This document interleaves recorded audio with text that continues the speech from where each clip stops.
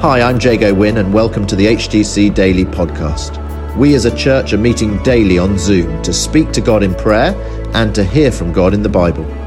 For those of you who can't join us live or who want to listen again, we're featuring the Daily Bible Thought as we journey through the book of Acts, and we're also including how we're being encouraged to pray each day. Today, it's Josh Moxon. Carrying on our series in Acts, so let's read it, shall we? Acts 5:17-26. Then the high priest and all his associates, who were members of the party of the Sadducees, were filled with jealousy. They arrested the apostles and put them in the public jail. But during the night, an angel of the Lord opened the doors of the jail and brought them out. "Go and stand in the temple courts," he said, "and tell the people all about this new life." At daybreak they entered the temple courts, as they had been told, and began to teach the people. When the high priest and his associates arrived, they called together the Sanhedrin and the full assembly of the elders of Israel, and sent to the jail for the apostles. But on arriving there, they did not find them there. So they went back and reported, "We found the jail securely locked and all the guards standing at the doors. But when we opened them, we found no one inside." And on hearing this report, the captain of the temple of the guard and the chief priests were at a loss, wondering what this might lead to. Then someone came and said, "Look, the men you've put in the jail are standing in the temple courts teaching the people." And at that, the captain went with his officers and brought the apostles. They did not use force because they feared that the people would stone them.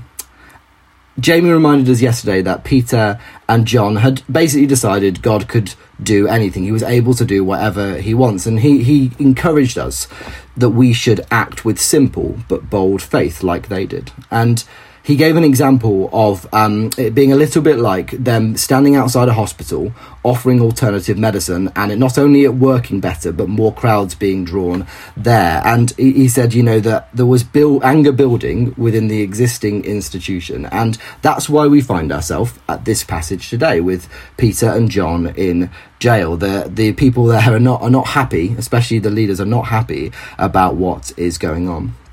And then this is what God says in verse 19 and 20, because God there does what he wants. He says, "But during the night, an angel of the Lord opened the doors of the jail and brought them out. Go and stand in the temple courts," he said, "and tell the people about this new life." They're released from restriction for the mission to proclaim about this new life. And we often, lockdown is a good example, so is peer pressure, find ourselves in jails of the world's making or jails of our own making.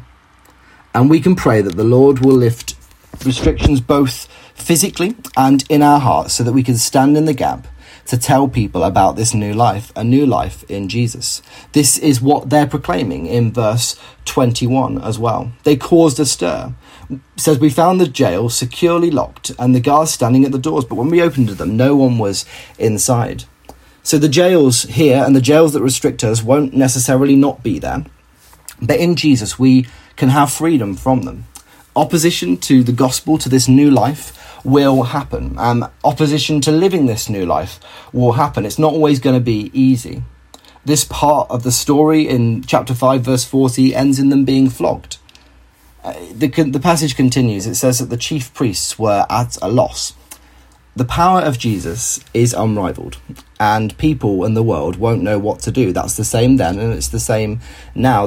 Later on it says they did not use force because they feared, that's at the end of today's passage, that the people would stone them. There's a recognition from people in power and authority that there is something going on. As Christians, we are standing for something that is the hope for the world, and it's worth standing for. It's something people will fight for, and it's something the enemy, the devil, will fight against, and we need to be aware of that.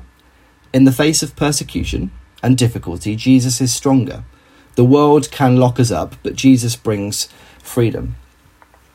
They were released from restriction for the mission. Is it costly? Will it sometimes mean repentance? Yeah.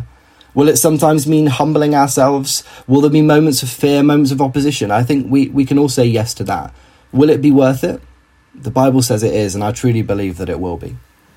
Nothing stopped them from doing what they did, and nothing needs to stop us.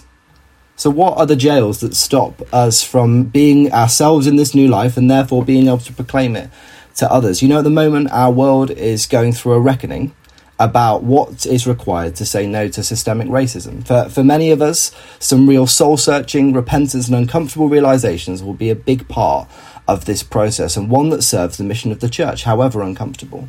This week I've repented, felt uncomfortable and desired to learn, and I'm nowhere near done. And this is a jail that has been revealed to me this week more than ever before, and I think some of the jails that we place in our own lives, we need to ask Jesus to show us in our hearts so that we can walk in a different way. There are many things that restrict us, whether it be attitudes, behaviours, patterns of thinking, cycles of sin, consumerism, putting your job before God, peer pressure, ignorance, whatever it might be. Jesus came that we no longer need to be stuck in these places. The platform that Jesus showing up for Peter and John is the same platform that we must stand on. A willingness for the mission. We know that Peter and John would give their lives for this. The mission to proclaim and live out this new life. That's the platform for which we see Jesus move in our hearts and in our world, is a willingness to go. New life in Jesus is about living for others. This new life is for everyone equally, and it requires humility to understand that, and it requires us to speak up. It says in our passage, the Lord opened the doors of the jail and brought them out. It said, go and stand in the temple courts. He brought them out, yeah. Told them where to go, but they still had to do it.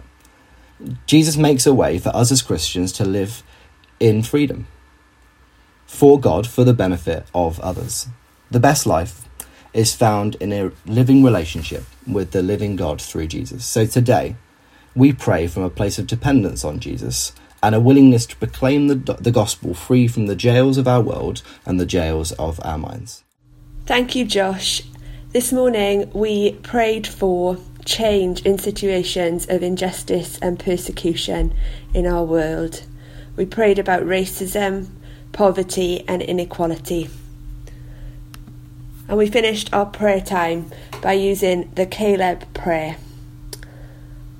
And it's this: O High King of Heaven, have mercy on our land. Revive your church.